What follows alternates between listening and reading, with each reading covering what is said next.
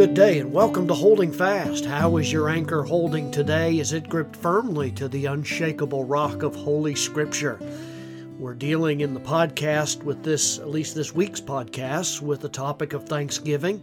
It happens to be that I'm recording this during one of those most significant holidays that we celebrate, at least in America. I know they have a Canadian Thanksgiving as well. But ours, of course, is in the month of November, the third Thursday in November, and we are getting ready to celebrate that. So it is probably fitting that we spend a little time looking at what the Bible has to say regarding Thanksgiving. I pointed out, brought to your attention the passage on the last podcast that dealt with being able to count our blessings, to be able to use the acronym of BLESS to help us focus in our thanksgiving to God for everything that He's done. And I think the flip side of that is equally important that we ought to look at and examine, particularly because it's kind of a national sin of the United States of America. And that's probably a little narrow. There's probably other people groups in the world as well that wrestle with this particular sin. In fact, if you go back in history long enough, you find out that it was a national sin of God's people, Israel, as well. No, I'm not talking about Baal worship. Of course, that was part of it. But in Numbers, the book of Numbers in the Old Testament, and chapter 11, verse 1 starts right out with this particular phraseology. Listen to what the verse says. And when the people complained, it displeased the Lord. And the Lord heard it, and His anger was kindled. And the fire of the Lord burnt among them and consumed them that were in the uttermost parts of the camp. So when you have a Bible verse that starts right out with, and when the people complained, it displeased the Lord, it ought to grab our attention a little bit and help us to understand what God's viewpoint is on that. I mean, complaining, I know perhaps that's not true with people who listen to this podcast, or maybe it is. Complaining can seem like a favorite pastime for many of us. It's so easy to fall into, isn't it? We're always looking for something to complain about. We complain about the weather. If it's sunny one day, boy, I wish we had some rain. If it's raining, boy, I wish we had the sunshine. And we seem to be never content. We complain about the weather. We complain about what we have to wear. We complain about food. We complain about being bored. We complain about finding nothing to do. We complain about this person I have to work with. We complain about our jobs. We complain about so many things. We complain about traffic. We complain about computers that aren't working and technology that's frustrating. Complaining is a part of our life really today, isn't it, folks? And when I read this verse, I'm reminded that God takes a very dim view of complainers. So much so that in that verse it says that the judgment of God fell on His people. And isn't it interesting?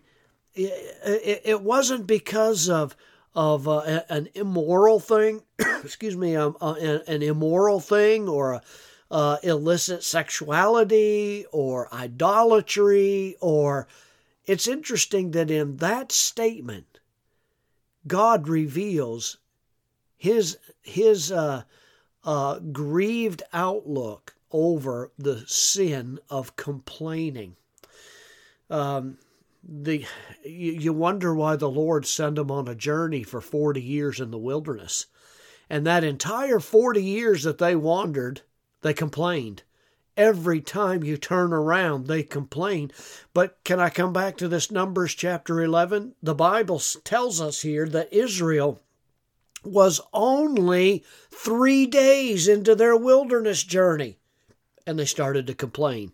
Yes, those same people that were just delivered from the hands of the Egyptians by God parting the Red Sea and bringing them all across on dry ground to safety and then drown the entire Egyptian army. 3 days into that, they began to complain. They complained about their hardships. They complained about the wilderness that God had led them into. They complained about the food that God was giving them. That's a startling thing until you think that that's exactly what we do as well.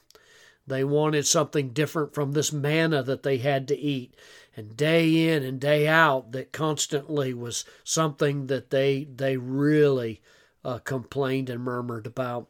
You know, they often mentioned there that the food that they had in Egypt, whether they had it or not, but perhaps some of them did, but the food that they used to eat when they were in Egypt seemed to be so much better than what God was giving to them.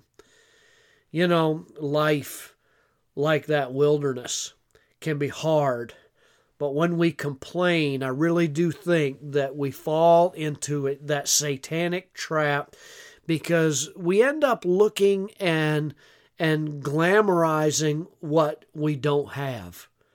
Do you think that the Israelites really had it any better in Egypt? Now, I can ask you that question during this podcast because I want you to think about this for a moment.